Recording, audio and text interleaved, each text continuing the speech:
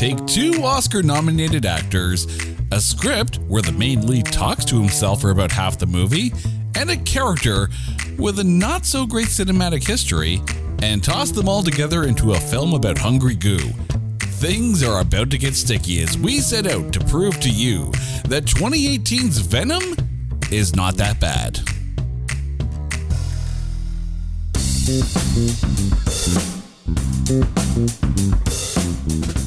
Welcome to this edition of It's Not That Bad, the podcast that looks for A grades in B movies. And things are about to get sticky in here. Not in the good way like you like, though, because we are talking 2018's Venom. And joining me on the show today, my wife, Carrie. Carrie, how you doing today? I am great. Thank you so much for asking. How are you? I am good. It's been like, what, 2 minutes since we've seen each other? The nice part of living with your co-host. But I don't often get the chance to ask you how you're doing. Right? Well, that's the problem with work from home and parent from home and all that. It's like, we're here all day together. We just don't actually get to talk to each other.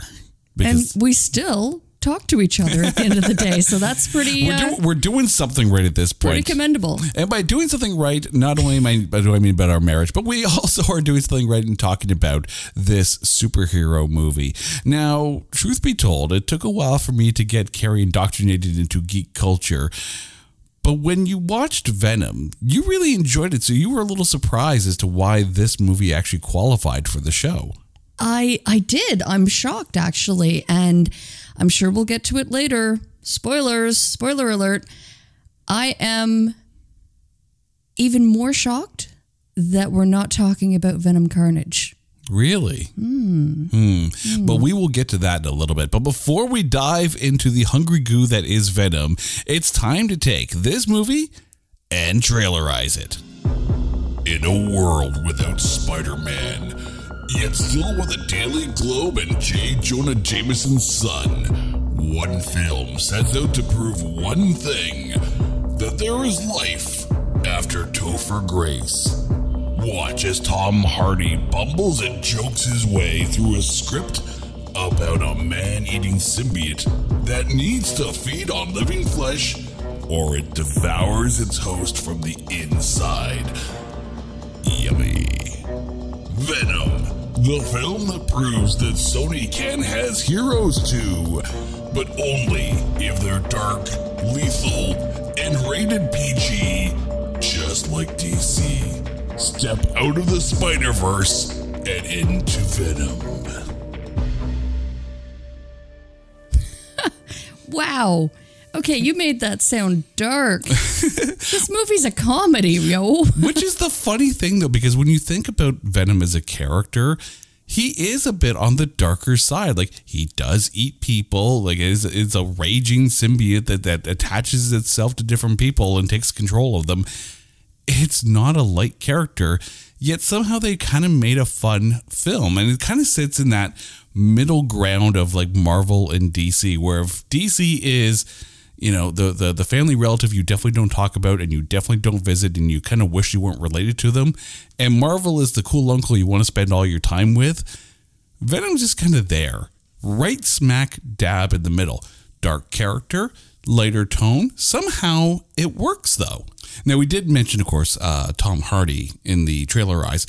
So let's go through who this stars. It does star Tom Hardy, Michelle Williams, Riz Ahmed, Jenny Slate, and Reed Scott. And full spoiler alert, there is a cameo by Woody Harrelson. And we'll get to that in a little bit.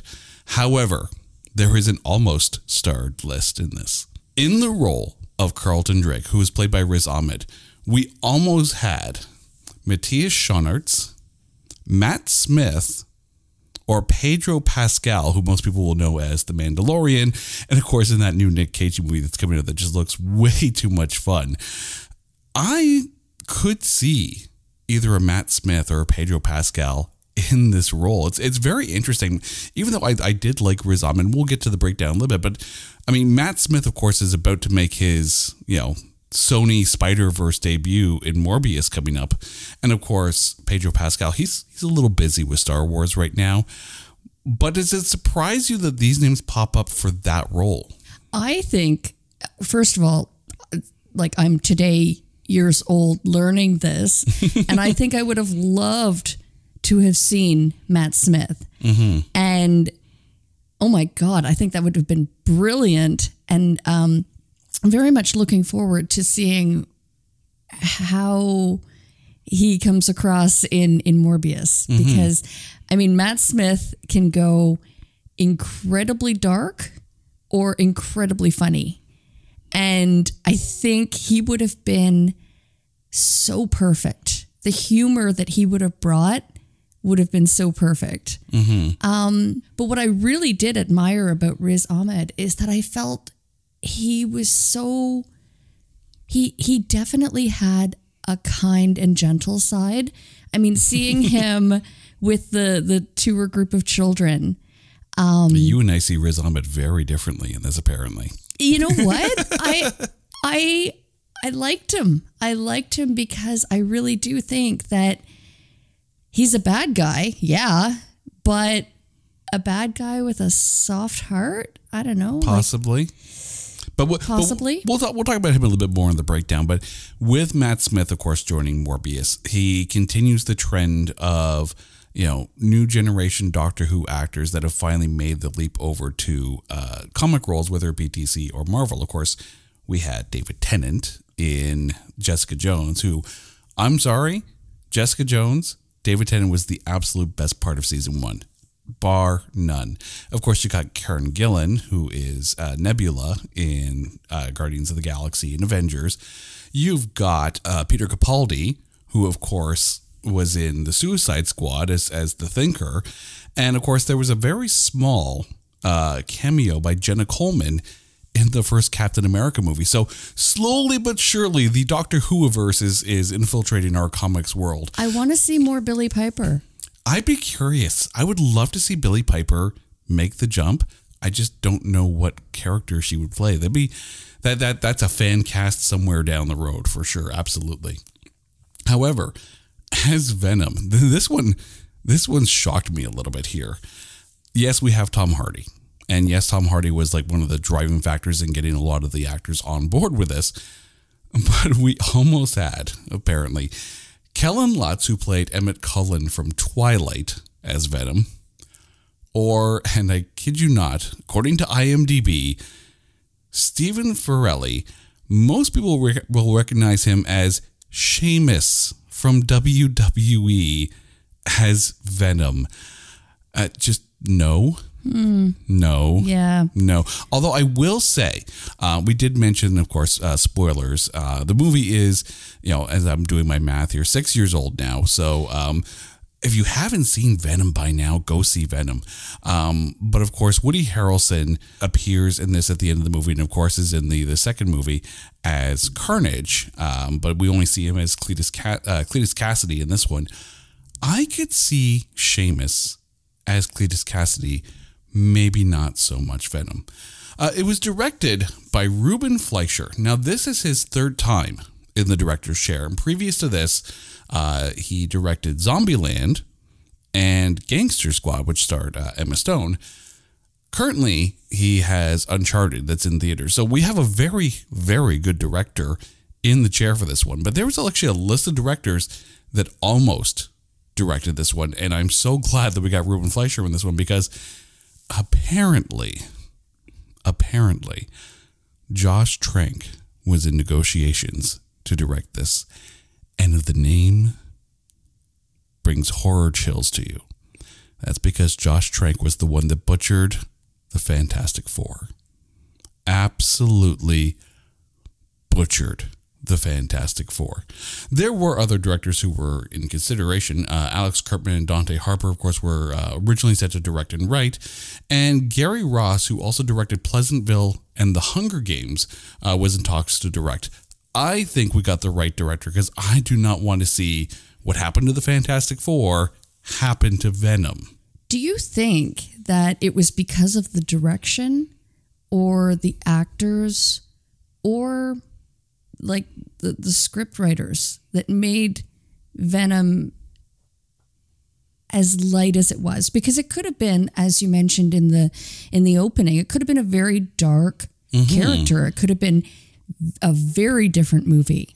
Do you feel that that was in his hands?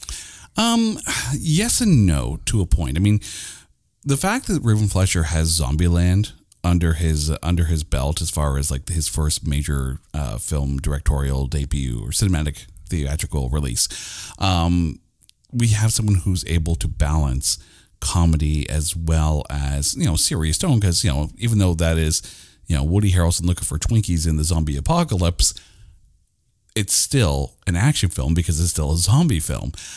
I think with superhero films, and it's been proven time and time again, that a little bit of levity goes a long, long way. Last week, we talked about how we went to go see The Batman, and that was a very, very not funny tone. And that for some comic book movies, that works. The Crow was dark and needed to be dark. Judge Dredd, you see the dichotomy in two different films. One that went the light route with Sylvester Stallone, and one that went the other way with Carl Urban. Say what you will about either or of them. Whichever one you like kind of indicates which way you like your superhero movies to go. The DC Universe has always been accused of being, so dark. However, you take a look at Aquaman, you take a look at Shazam and Peacemaker, and you have a lot of levity, and that actually made those films that much better. And I think that showed in the box office, because this movie had an estimated budget of $100 million. Fair for a superhero film. Worldwide gross, $856 million. Domestically took in 213. So this is a major money winner. There's no doubt about it. It also debuted on its opening weekend at number 1, coming out on the exact same day as A Star Is Born. So Venom overtook, Oscar nominee filled A Star Is Born. Those were the two major releases that came out that weekend. Venom actually stayed in number 1 for 2 weeks and eventually was knocked out by Halloween. But of course, you put a Halloween movie out near Halloween, it's going to go to number 1, especially if it's got Jamie Lee Curtis. So box office wise, it did very well. And awards wise, it was a bit of a mixed bag here. So I have the list of notable awards here. Technical awards, it did very, very well. It actually won for the Best Work with a Vehicle Stunt Award at the Taurus World Stunt Awards. It was won for Most Popular U.S. Film in China at the Chinese American Film Festival. Tom Hardy was nominated for Favorite Actor at the Faroe Island Film Festival. And Tom Hardy and Michelle Williams were nominated for Best Kiss at the MTV Movie and TV Awards. They lost that one to Noah Centineo and Lana Condor in To All the Boys I've Loved Before. However, there are some less than stellar awards that it was nominated for. At the 2018 Golden Schmoes Award, it was nominated as Biggest Disappointment of the Year. It lost to The Predator. And then at the Houston Film Critics Society Awards, it was nominated for Worst Picture. It lost to The Happy Time Murders. Now, I'm not saying that The Happy Time Murders and The Predator are a worse film or a better film than Venom, but I don't think Venom deserved to be in the Worst Picture or Biggest Disappointment of the Year category. How do you take a look at a film with arguably great stunt work, great CGI, and really big name actors?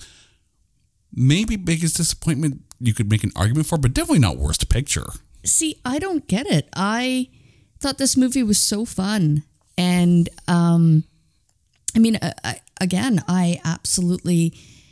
I enjoyed it. I think it did not get the respect that it was due. Mm-hmm. I will say, according to the critics, this is how we're talking about Venom, because on Rotten Tomatoes, it has a 30% tomato meter and an 81% audience score. Over on Metacritic, it's a 35% Metascore, and on IMDb, it's a 6.7 out of 10 rating. So clearly, the viewers loved it. The critics didn't. Why is that? Again, maybe they were expecting something different, something darker. Maybe they were hopeful of, Spider-Man making an appearance in the movie. Possibly, because I'll admit, there was a movie that came out before this called Life. And starred Jake Gyllenhaal and Ryan Reynolds and Rebecca Ferguson. And I know many others out there were convinced that this was a Venom prequel. That everything about it, even the fact that in Venom itself, Riz Ahmed works for the Life Project. You have a movie called Life about an alien symbiont-like creature that's in space. Venom opens up with a spaceship crashing onto... Like, seriously, how is Life not the prequel to Venom? Even though they've debunked it. They said, no, it's not, but it may as well be. But I think a lot of it comes from what came before. Because this is not Venom's first cinematic outing. Topher Grace played Eddie Brock in Spider-Man 3. Most people remember Spider-Man 3 for the time when Tobey Maguire went full emo and started dancing in the middle of the street. Not the best Spider-Man outing, but yet in comparison, Spider-Man 3 has a 63% tomato meter with a 51% audience score. So this one went the other way, where the critics liked it better than the audience did. So why is the audience more on board with Venom than the critics? But the critics are more on board with Spider-Man 3, which was the worst Tobey Maguire film as far as Spider-Man movies go. The audience sees it. What's wrong with the critics? Again, it's an interesting question, and it kind of had me thinking maybe that's what was drawing people into the theaters to see it. And, what gave it its popularity once it had the viewers in there was the comedy.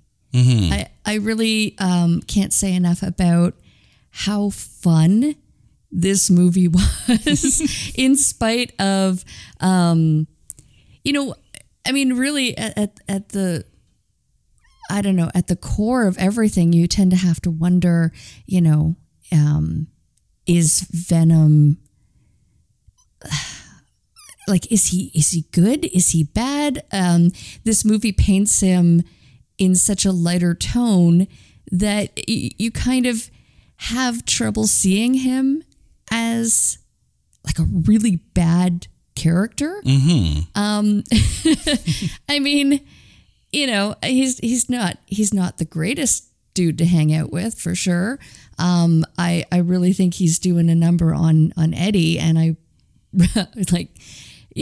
is there life after Venom for Eddie Brock? We don't know. Possibly. Probably not. Now, interestingly, you said you liked this one better than the sequel. Correct. But the critics disagree with you, because on Rotten Tomatoes, Venom 2 has a 58% tomato meter and an 84% audience score. The Metascore is also higher, 49 as opposed to 35 for the original. How much of this is almost upward trending because Venom wasn't as bad as people probably originally thought going into it? Because Sony, there's been so much rebooting as far as Spider-Man goes and whatnot.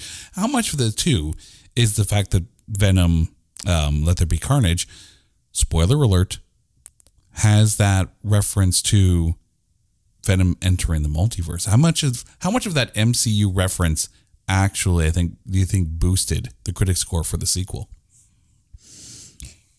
It's an interesting question because, and it's a really good one.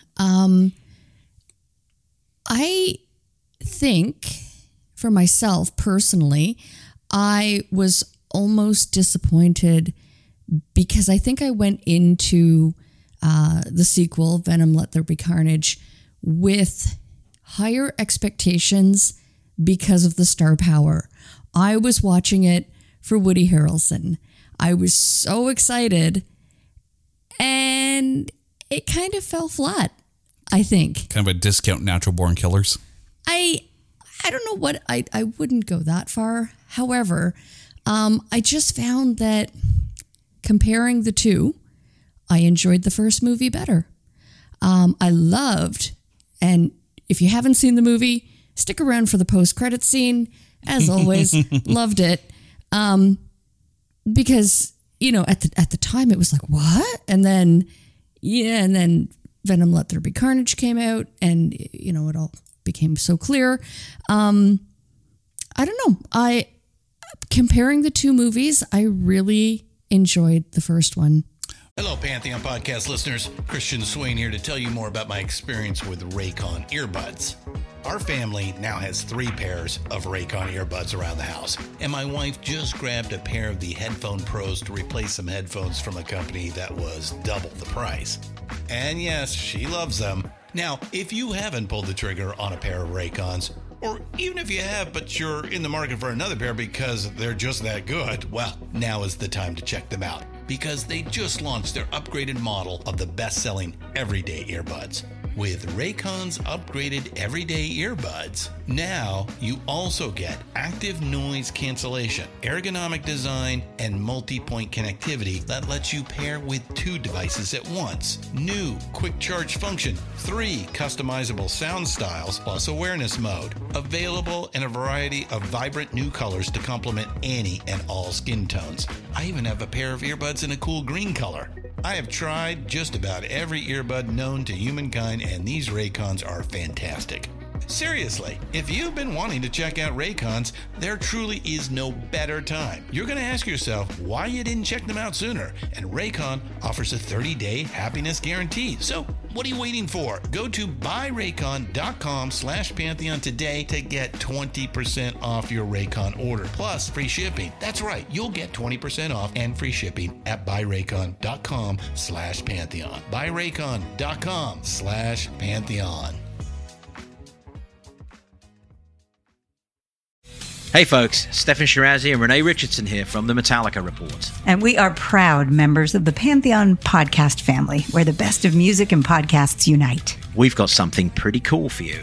We're giving away an exclusive Metallica merch package worth over $250. That's a whole lot of Scary Guys, Skulls, M72, and other sought-after Metallica swag. And we've made it easy for you to win. Follow and share the Metallica Report, and you're in the game. Go to pantheonpodcast.com/Metallica, enter your email, and hit that button to be entered to win.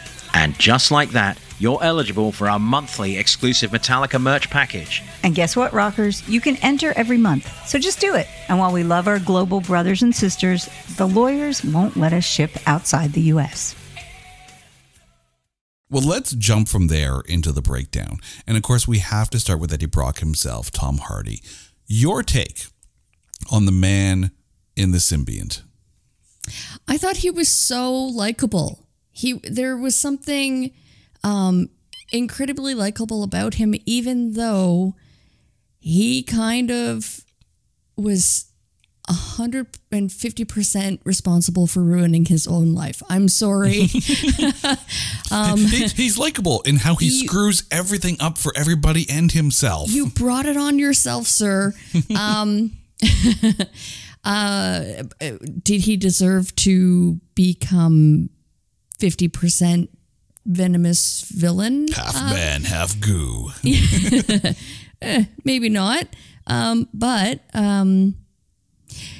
it's interesting, I think, because the movie starts out and he seems to have this absolute perfect life. He has a fiance that loves him. He's got his television show. Things are going well. And, you kind of have to almost expect it. No, this is not going to last. It's all going to end and end very badly. And by the way, you're going to be, a venomous monster. See, I see it very, very differently. And, part of that might just be, that I'm just a straight up comic book geek kind of thing. But Eddie Brock in this, I mean, it's post him getting booted out of New York for, messing that the reason why Eddie Brock is in San Francisco is because in the comic book lines, he was kind of pressured to do this story on a serial killer called the Sin Eater. But when he published it, he actually got the story wrong. Spider-Man found the actual Sin Eater. And then Eddie Brock got fired and kind of ran out of New York because no one wanted to touch him because he had botched this massive story. Now he's out in San Francisco.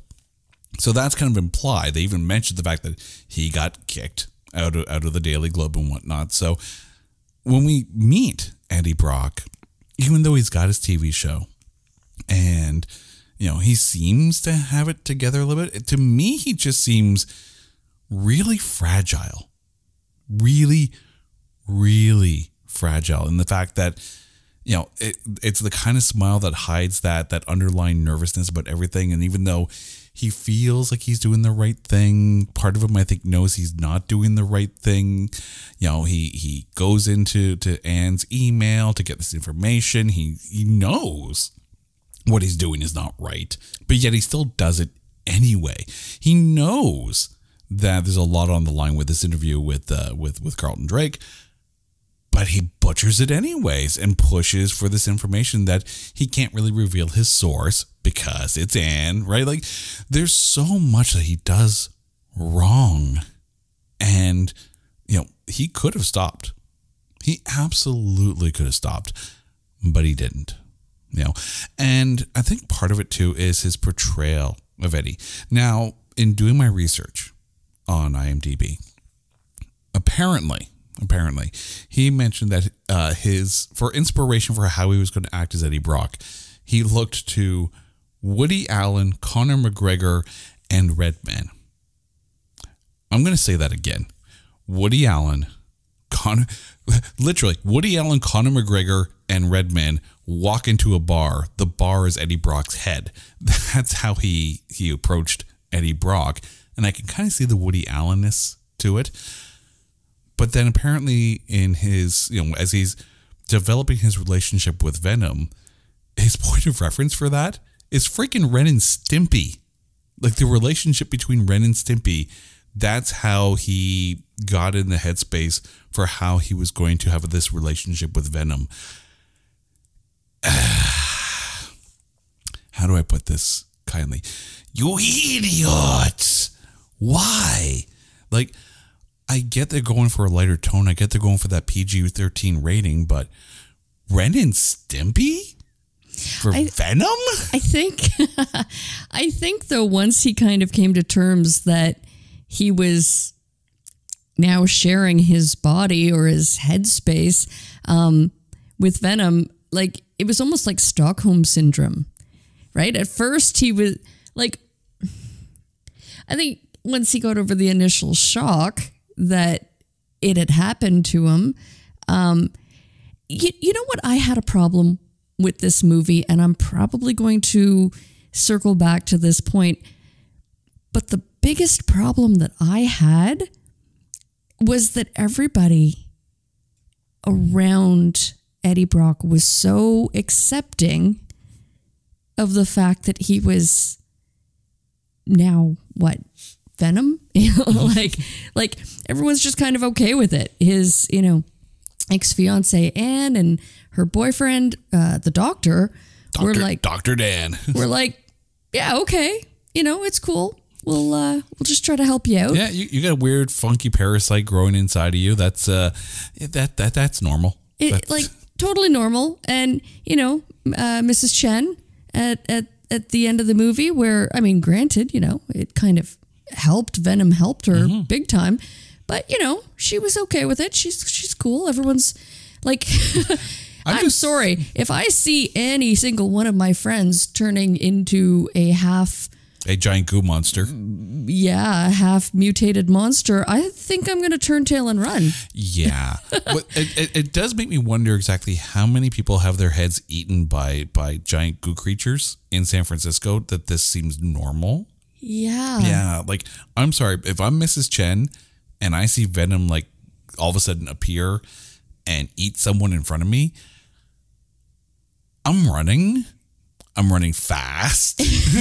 like I'm not even looking behind. Like I'm literally running across the country. I'm going to New York and I don't need wheels. Which leads me to the point that it makes me wonder, what is their norm in this, San Francisco comic book world of Venoms and Eddie Brocks? I mean, like, is this kind of thing kind of every day? I mean, they've got Spider-Man, I'm assuming in the same, which is interesting because multiverse.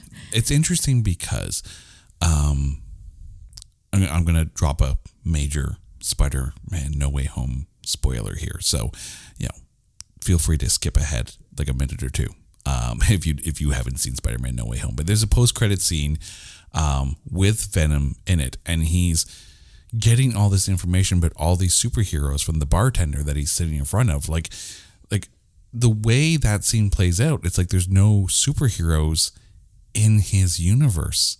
So it's very baffling. But if you also think about it as well, Ant-Man from the MCU is set in San Francisco. So you could arguably say that, okay, well, San Francisco has their superheroes. It makes sense.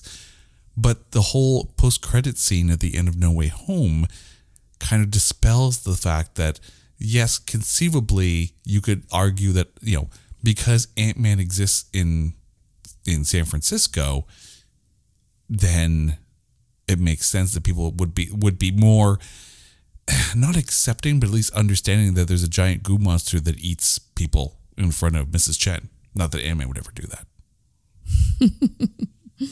Let's jump over to Michelle Williams, okay? Anne Weying.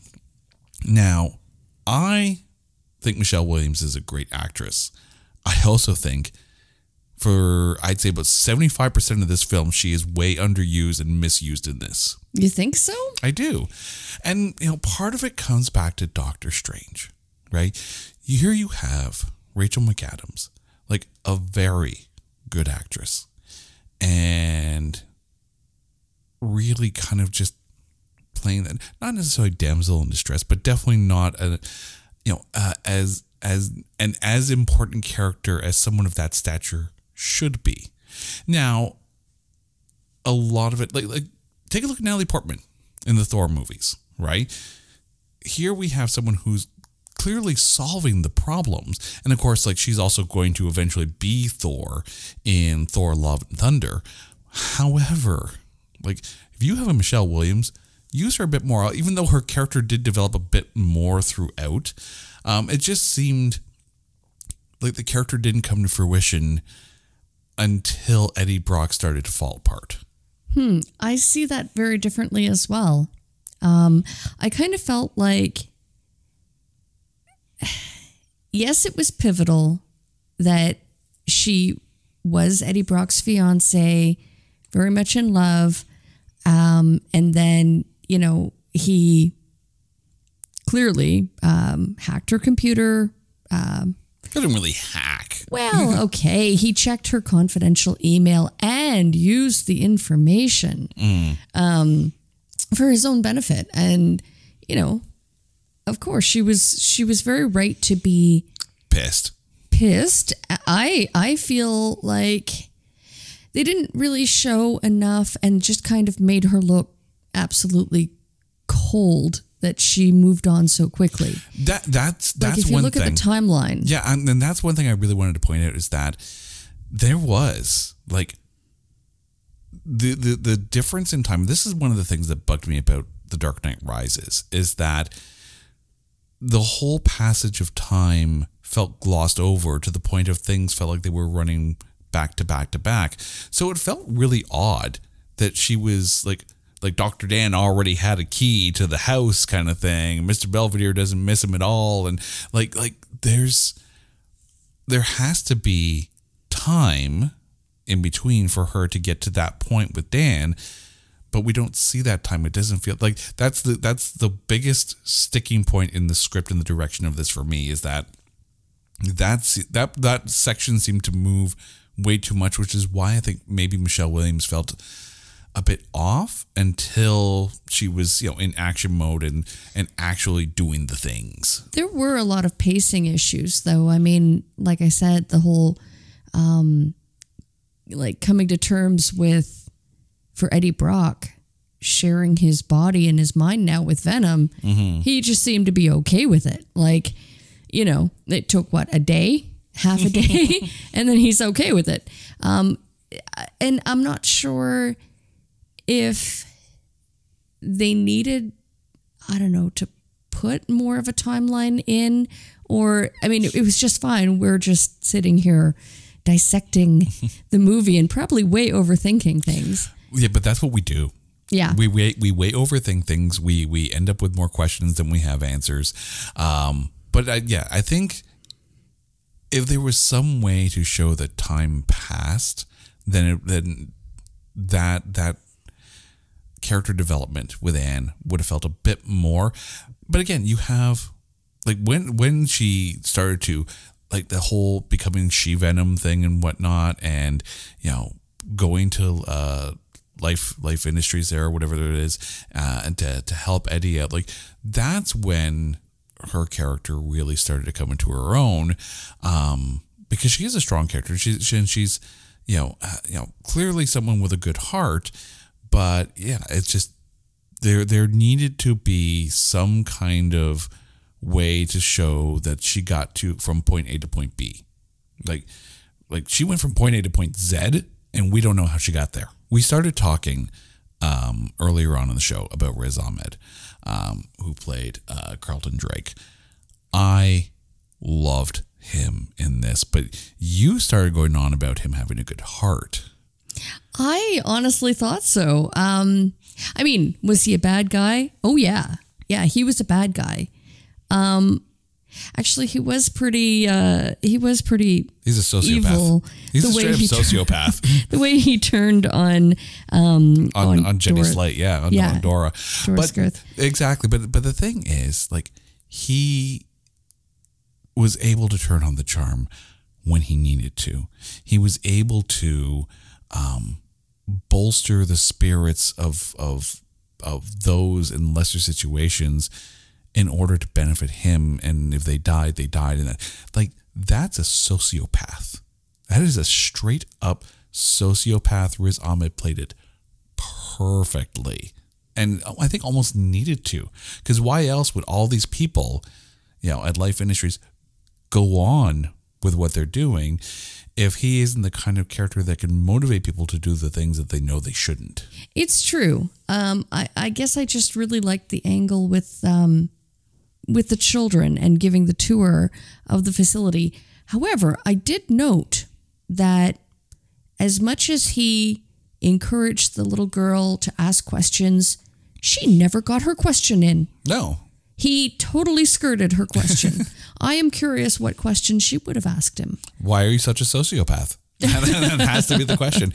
But there's the thing, right? And it showed in everyone around him, right? And even that scene with the kids, right? Yeah, he can turn on the charm because it's a publicity event. It's a PR thing, right? As soon as the parents and the investors and they aren't there, he doesn't care about them. He doesn't care about the homeless people that he's using in his studies. He just doesn't care about people. He cares about what people can do for him. That's about it. They are pawns to him. And it made sense that the Riot symbiote blended with him. That's the other thing too about Eddie Brock. Here we have a guy who has entirely messed up his life and the lives of everyone around him. As Venom called him, a loser. Why him? Why did Venom match so well with Eddie Brock? Riot, the gray symbiote, merging with Drake, that makes sense. They're almost like two of the same mind. Eddie and Venom? Really? I don't know. I think it had to be Eddie. I mean... Oh, the comic book says so. Well, yes. And I think it was almost kind of his... Not his retribution. That's probably the wrong word. But almost his redemption arc. His redemption arc. His way to get back. And that's the thing, too. Like if you go back and watch Spider-Man 3, right, when Peter Parker merges with the Venom symbiote, he gets this,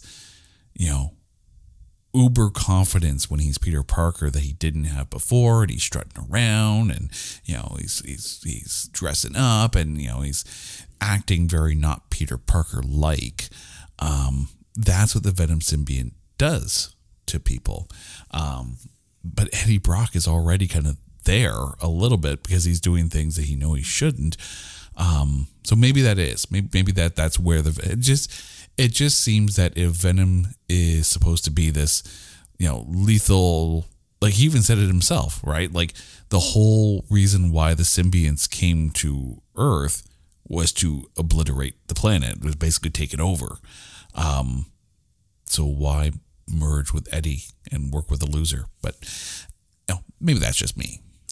Unless he was looking for someone that he could control and manipulate. Someone who was so low in his daily life. I mean,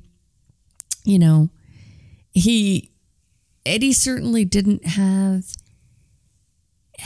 much to motivate him he hit rock bottom. Be his best self. So, why not, right? Mm-hmm. But yeah, Riz Ahmed to me played Drake very, very well. Like just a good sociopathic villain. And further to that, would it not be kind of obvious to Eddie that if he finds a way to rid himself of Venom, then he's just as dead as any one of the homeless test subjects? But see, there were a couple times where the symbiote was pulled. This is the reason why the symbiote, like the people died, was because it wasn't eating what it needed to eat. So it turned to the host and fed off it so it could continue to live. So the fact that, Eddie kind of worked out a bargain with Venom to eat whatever it needed to eat, that's kind of why the symbiote still survived, because it didn't need to feed off Eddie to survive itself. It's just a very, very, not the best relationship, let's put it that way. And then it just turns into a buddy flick. Like Ren and Stimpy. Oh, God. Stimpy, you idiot. Now I want to go back and watch Ren and Stimpy. Speaking of comedies, let's talk about Jenny Slate. We're more familiar with Jenny Slate for her voice work and for comedies. This is one of the first films that she really got to sink her teeth into a more of a dramatic role. I really liked her in this as Doris Kurth. Okay. But she, brings Eddie into the test facility and then just leaves him there? I mean... Well, there was a security guard, so she had to make things normal. But once again, Eddie ruining things for everybody else. She said, don't touch anything. What's the first thing he does? Touches things. Well, okay. But, I mean... Don't touch the red button. What? This red button? Again, it falls back to that everybody was just so okay with, the things going on, right? Like, I'm sure that she had to know that the alarms were going off. Things weren't going well. She never went back to check on him. She just, she got out of there as fast as she could? I'm just curious why the hell she just kept going back to work. Like, if the symbiote gets out, she's got to know that they're going to be looking for what the hell happened. Run. Just run. If she doesn't go back to work and at least, try to make an appearance, they're going to know. Well, at least she's got a head start then. True. It's not like they low-jacked her. Like, she's got a head start. Just run. Don't go back. That's like staying in the haunted house after you hear the voice going, get out. No. Run. Run, Jenny Slate, run. Otherwise bad things happen, and they did to her. Like, that's just run, get out, Jenny Slate, run. But I really enjoyed it because there were some moments in this where, both her acting, like even silent acting, and the way the camera, would roll focus to her as she's looking at Riz Ahmed and realizing that, yeah, he's crazy. There's a lot of good acting coming out of her in this that I think kind of got missed in the whole superhero CGI action kind of stuff. Like, a very good casting choice for this. Can we talk about Reed Scott? Dr. Dan. How is this guy so freaking positive? Like, you have to guess that Anne told him, like, what happened with her past relationship. You have to, like, at least after the meeting, right? You have to guess that, this is the guy that done Anne wrong. Why is he so nice to Eddie? Like, I think he was the perfect actor for that characterization of Dan. But why was Dan so freaking nice? He's a doctor. Maybe, he took an oath to help all, heal all. Mm-hmm. I mean, if you're playing this off as the guy's just, too good for good's sake, too good to be in a city that's used to giant goo creatures eating heads off people, he did that perfectly. Maybe that's more a script thing and not a him thing. But I did enjoy his portrayal of Dan, and it made sense the way he played Dan as to why Anne would be with him.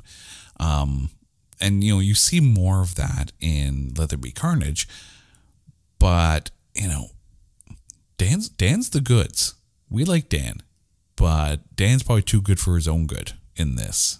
I am happy that he was never overtaken by the symbiont. No. That's a good thing. No, we got a she-Venom, but no, we didn't get it like a Dan Venom. And I mean, there are enough different variants of Venom throughout the comic books that maybe somewhere down the road, Dan does become one. But I mean, who knows, right? Who knows what's next for the Sony Spider-Verse, whatever. I'm not going to spoil any more about what happened in No Way Home, but you have to think that if Sony is leading up towards some kind of Sinister Six film, that Venom's going to be a part of that. But I'm just curious if there's going to be more Venom symbionts, or if we're going to get maybe an Agent Venom with Flash Thompson, or we're going to get an anti-Venom, or like, there's so many angles they could go down with it. But I don't know if Dr. Dan plays into that or not. It's interesting to see. We mentioned about some of the pacing as far as the directing and the script goes. What stood out as good about this, from a director standpoint, and then what really was there anything that hampered it? I think what I noticed the most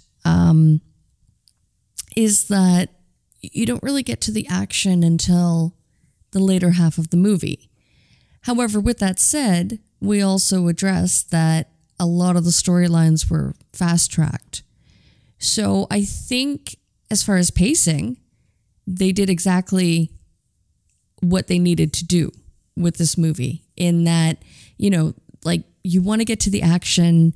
So, okay, a few of the storylines may have to take, a hit because of that. They may have to suffer a little bit. Mm-hmm. And it wasn't, again, if you just kind of take the movie for what it is, an enjoyable, comedic, yet dark superhero movie, it's perfectly fine. Action wise, I thought it was pretty good. There, what could have been pretty gory was handled lightheartedly. Mm-hmm. I think they knew that they had to make it PG-13. I think they knew that if they went with a hard R, like Deadpool gets away with a hard R And I think it's, not just the violence per se, but that's more just the swearing. I think if they went that horror type feel for this, I don't think it would have done as well, even though it did get released in October. And that's when people kind of expect slasher type films and all that. I think Venom is a good October release. One question I have for you that kind of popped it into my mind is it because Venom is a Spider-Man villain, and because Spider-Man is generally PG-13 or for a younger audience, that they wanted to keep the lighter tone? When you think about what Sony's trying to do with their Spider-Verse and the working relationship that is actually in a really good state between Sony and Marvel Studios, I wonder, with this first Venom film, I wonder how much input Marvel Studios had in it. Probably not really much, if anything, because that way they could kind of see how the reaction was to Venom, and if it tanked at the box office, then they could sit there and say, well, it's just a one-off and we proved that the MCU is right and Sony is wrong. However, critics aside, the audience liked it enough to, get it close to 900 million globally. So clearly Venom worked, and which is why you start to see, I think, more Marvel influence, which is why you got the multiversal end credit scene at the end of Let There Be Carnage. So do you think it would have been different, though? It would have been a completely different movie if, and I know 100% that I'm mixing Marvel and DC here, but if Venom were a Batman antagonist? Yeah, antagonist. But it depends on the Batman villain, right? And it also depends on the tone of the Batman film. Like, if you take a look at, the Tim Burton era Batman film, which, funny story on that one, the director Ruben Fleischer apparently knew he wanted to do a superhero film after he saw Tim Burton's Batman. Like, that was his inspiration to eventually wanting to direct a superhero film. There are some really, really dark Batman villains and storylines, like dark, but we haven't really seen too much of those. Even their version of Scarecrow in Batman Begins in the Christopher Nolan trilogy, darker tone, yes, but still not completely all the way dark. Like, if you start to go down a Batman Hush type road, if you start to go down a full-on Dark Knight Returns road, like, you're going to get a much darker Batman and eventually much darker villains. Like, if you had a Solomon Grundy in there, or if you had, I'm just trying to think of, like, if you want full-on Killer Croc in Batman, maybe you get that kind of Venom type villain. They haven't gone there yet. Even with the Batman, Paul Dano is a brilliantly homicidal Riddler. Be curious to see where that goes and what they're going to do with Barry Keoghan. Again, I apologize if I completely butchered his last name. With him as Joker, I'd be curious to see what Matt Reeves does next. But that Batman series can go dark because it's that way. I don't think you can go super dark in the DCEU because it's been proven that the darker DCEU films don't work.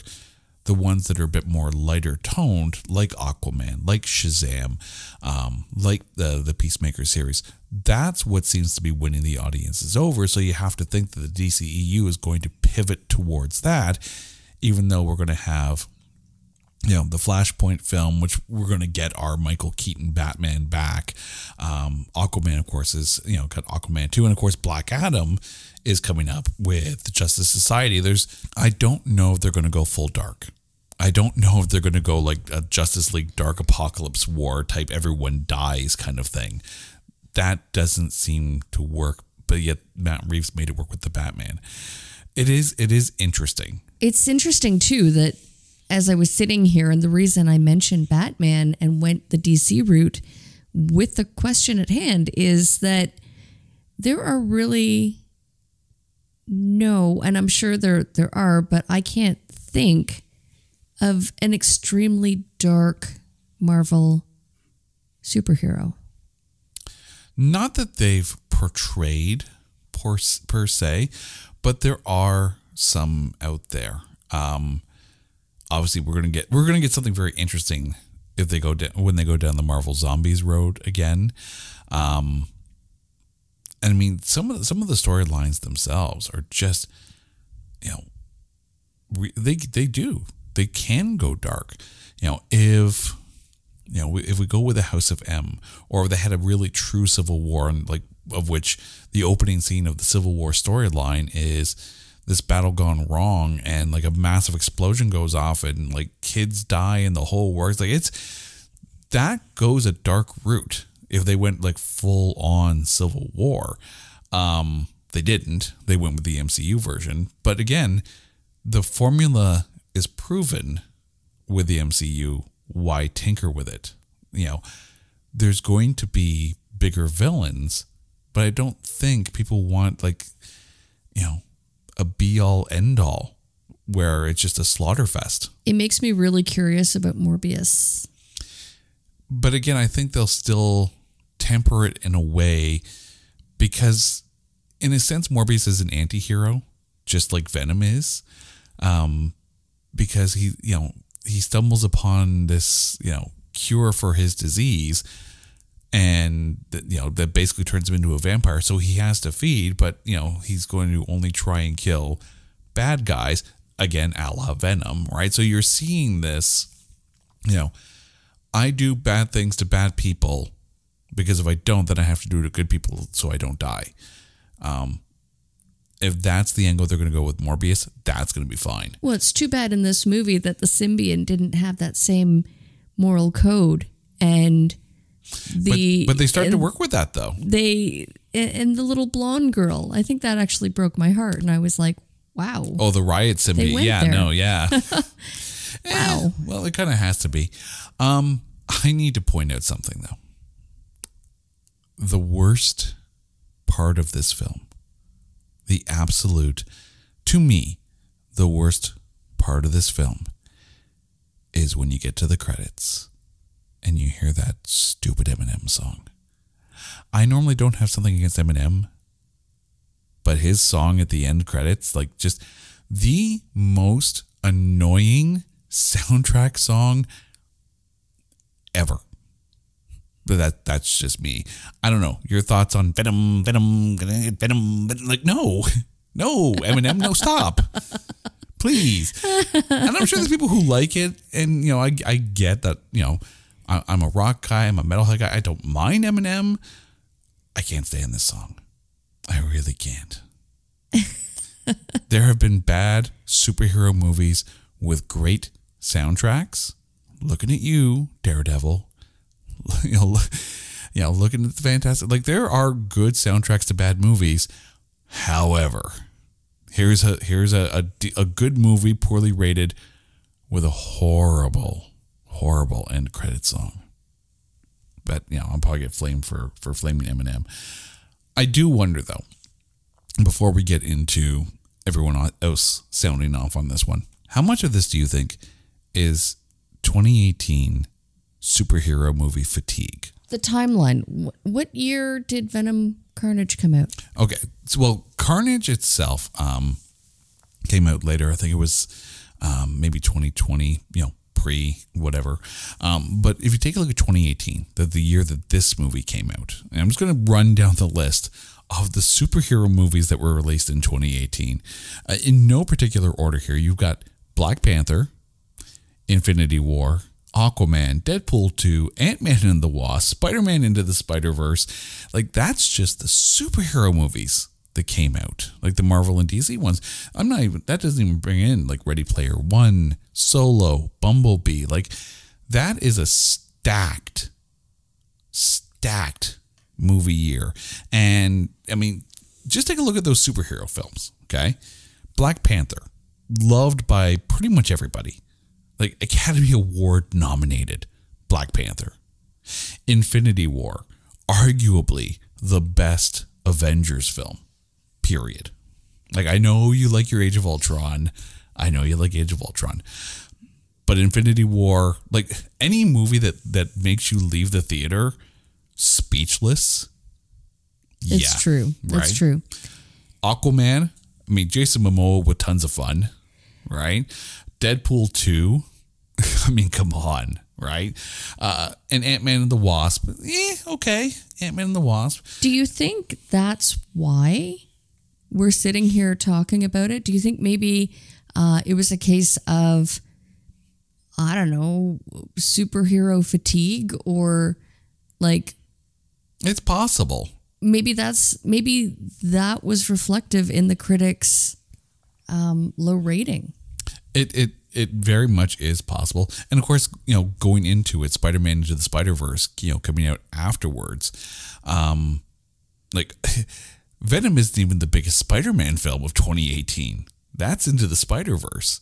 Like if you take a look at those, I would say 1, 2, 3, 4, 5, 6, 7 total superhero films in 1 year. Venom is definitely not the best of them, but it's definitely not the worst either. Like of those 7, which do you think would be the worst? Black Panther, Infinity War, Aquaman, Deadpool 2, Ant-Man and the Wasp, and Spider-Man Into the Spider-Verse, and Venom. Oh, this is a setup. How is this a setup? This is where I'm going to share my opinion, and the internet's going to break and blow up because someone on the internet is wrong, and it's going to be me. No, it's just your opinion. Your opinion can't be wrong because it's your opinion. People can sit there and go, how dare she? But no, I'm just curious. If you had to say what is the worst 2018 superhero film between Black Panther, Infinity War, Aquaman, Deadpool 2, Ant-Man and the Wasp, Spider-Man Into the Spider-Verse, and Venom, what's the worst to you? I can just hear the hate mail. You know what? To be fair, there are 2 of the list I have not seen, Black Panther and Aquaman. I have not seen them in, okay, so let's take those, in their entirety. Let's take those. It's because you fall asleep during I know, movies exactly, all the time. Exactly. My wife has movie narcolepsy. I'm gonna. However, she has seen thousands of movies, but only about 75% of them. I stayed awake. I stayed awake every damn time watching this movie. So that must say something, right? Okay, so taking Black Panther and Aquaman out of the equation. I'm going to go Ant-Man and Wasp. See, I would agree with you. Okay, good. I agree that Ant-Man and the Wasp is arguably the worst 2018 superhero film. I'm saying it's a bad film. Sorry, Paul Rudd. I'm sorry. That's okay. Paul Rudd doesn't need our approval. But I would also say that Venom, in my opinion, this might be out there. I think Venom was better than Deadpool 2. Oh, than Deadpool 2? Yes, 100%. Yeah, not the first Deadpool. Yeah, no. But Deadpool 2, I think it was more of a lackluster sequel. And, yes, we're Canadian and we are saying that about a Ryan Reynolds film, but I think Venom was a better film, even though there are things that could be improved about it. Now, are we counting Deadpool 2 or the Christmas remake? Oh, no. I'm just talking 2018 because I think Once Upon a Deadpool came out in 2019. I think it was. Mm-hmm. Okay. But yeah, no, Venom wasn't even the worst superhero film of that year. So I think the critics definitely got this wrong. We're not the only ones to think this, though. Okay? Twitter has spoken. Okay? Our good friends at the Playlist Wars podcast, by the way, definitely go listen to Playlist Wars, said both of these movies were awesome, and I honestly don't see what all the hate is on them. But mind you, this is coming from someone who's not a huge movie buff, so take my commentary with a grain of salt. It's okay, Brian. We take your commentary, salt and pepper. No? Okay. Dad joke. It's all good. But yes, it definitely was a good film. And then Gomez chimed in as well, also from Playlist Wars. I love this movie, thought it was great. See? Again, the audience over the critics, and we saw that in Rotten Tomatoes. Johnny Rothen on Twitter. Funny in parts and a decent job from the cast, but the main storyline is very predictable, and I ended up being more interested by the scenes between Brock and the symbiote than everything else. And that is really interesting, because say what you will about Tom Hardy, or say what I will about Tom Hardy's portrayal of Eddie Brock, the parts where he is almost negotiating with Venom, that part really did play well. Ryan Wilson at the Krusty Boys chimed in with, I liked it. I thought the sequel was hilarious. I don't know if I would classify Let There Be Carnage as hilarious, but again, had its moments. Our good friends over at Movie Date Night chimed in with, I definitely loved giving Venom its own story, being completely divorced from any reference to Spider-Man. An alien symbiotic life form that changed, shapeshift, and strengthened its host, and the relationship between building the two is quite interesting enough on its own. And that's one thing that they did play as well, is the benefit of the host that the symbiote can provide. When, like, after the motorcycle chase, Eddie Brock's legs were broken, and then all of a sudden they were healed. So you can see why the benefit of Eddie accepting the symbiont in there. Like, some subtleness to the script as well that was pointed out. And the Shifty Bench podcast chimed in with, as a fan of the comic character, I'll say that this movie is a better depiction than the third Raimi movie, which is Spider-Man 3. I think it's fine, but the action was pretty dull, and I don't remember much of it, to be honest. Didn't hate it, though. Haven't seen the sequel yet. So that's one thing, and I want to put this to you, because I know this is where you start to lose the films, is when it's building up and the characters are developing and we're really, pushing plot, you're interested into it. But then when the CGI things go smash, big, bang, boom, that's when you start to tune out. Did it lose you when we had the big CGI action hero fight in this? No, because the humor kept my attention. I mean, I can see that a little bit, but it did seem like, two Etch-a-Sketches got leaked all over each other in this one. It was I started to get lost a little bit in everything that was going on. I think it was really well done, and it wasn't a long, drawn-out battle. No. As far as, superhero fights, it was done and over pretty quickly. If you want to bookend superhero fights, like big superhero fights in movies, obviously, the crud on the bottom of Crud's shoe is Batman v Superman. The whole save Martha, right? No, just please, dear God, no. But then, of course, like the pantheon to me is Captain America: Civil War, where the big airport fight scene where everyone kind of breaks off, and you basically jump back and forth between different little fight scenes, and there's a lot of not just good action, but good humor in there as well, and it really helped develop characters. If those are your two pinnacles, if that's your bookends, yeah, I think Venom kind of fits right about mid-range in there. Nothing groundbreaking, yet nothing Save Martha-esque about it. I'm trying to think of, and help me out here, is it Age of Ultron that starts with the major battle scene? Where they're storming Baron Strucker's castle to try and get the Tesseract. Yeah. I mean, that's a bold move, right? Starting a movie with that level of action. I mean, you could say the same thing about Star Wars Episode 3, Revenge of the Sith, where you basically dive in right into the middle of a massive star battle over Coruscant. And yes, I just completely geeked out there over Star Wars in a Sony Marvel film podcast episode. But I'll sneak in my Star Wars where I can. But it's time, Carrie. It's time to put you on the spot. Who is your MVP of Venom? Okay, I am ready for this.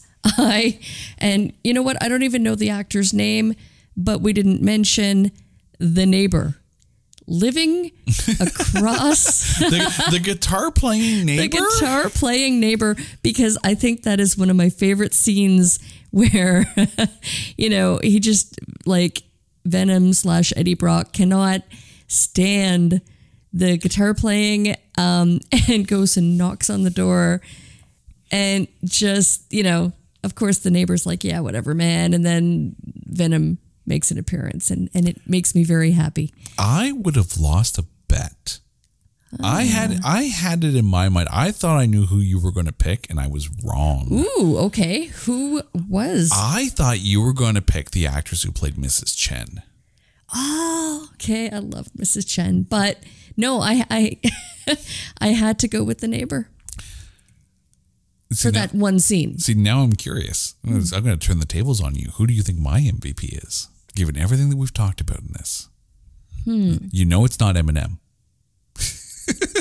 Venom, gonna get my Venom. No. That song literally sounds like a bad jalopy car that couldn't get started. Yeah, I think actress Jenny Slate for Doris Girth. She was under consideration. Oh. But in the end, I had to go with Riz Ahmed. Because, and I stand by this, in order to have a good superhero movie, your villain must be better than the hero, at least on an acting side of things. It doesn't need to be a better character. It just needs to be better portrayed.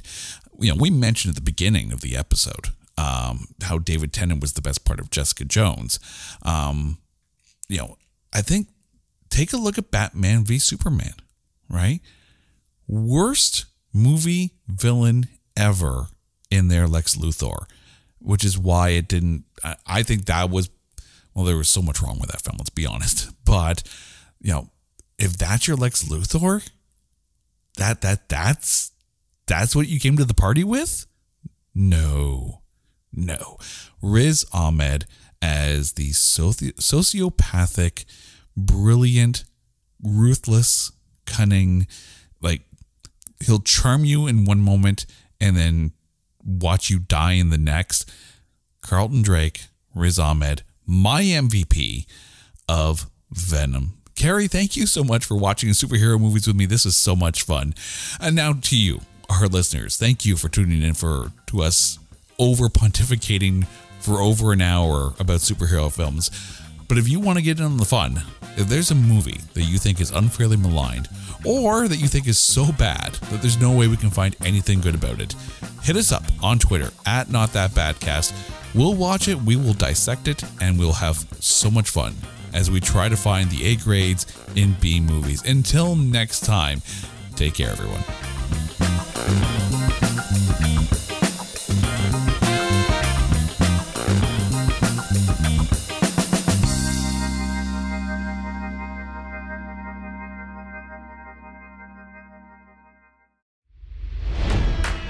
It's NFL draft season, and that means it's time to start thinking about fantasy football.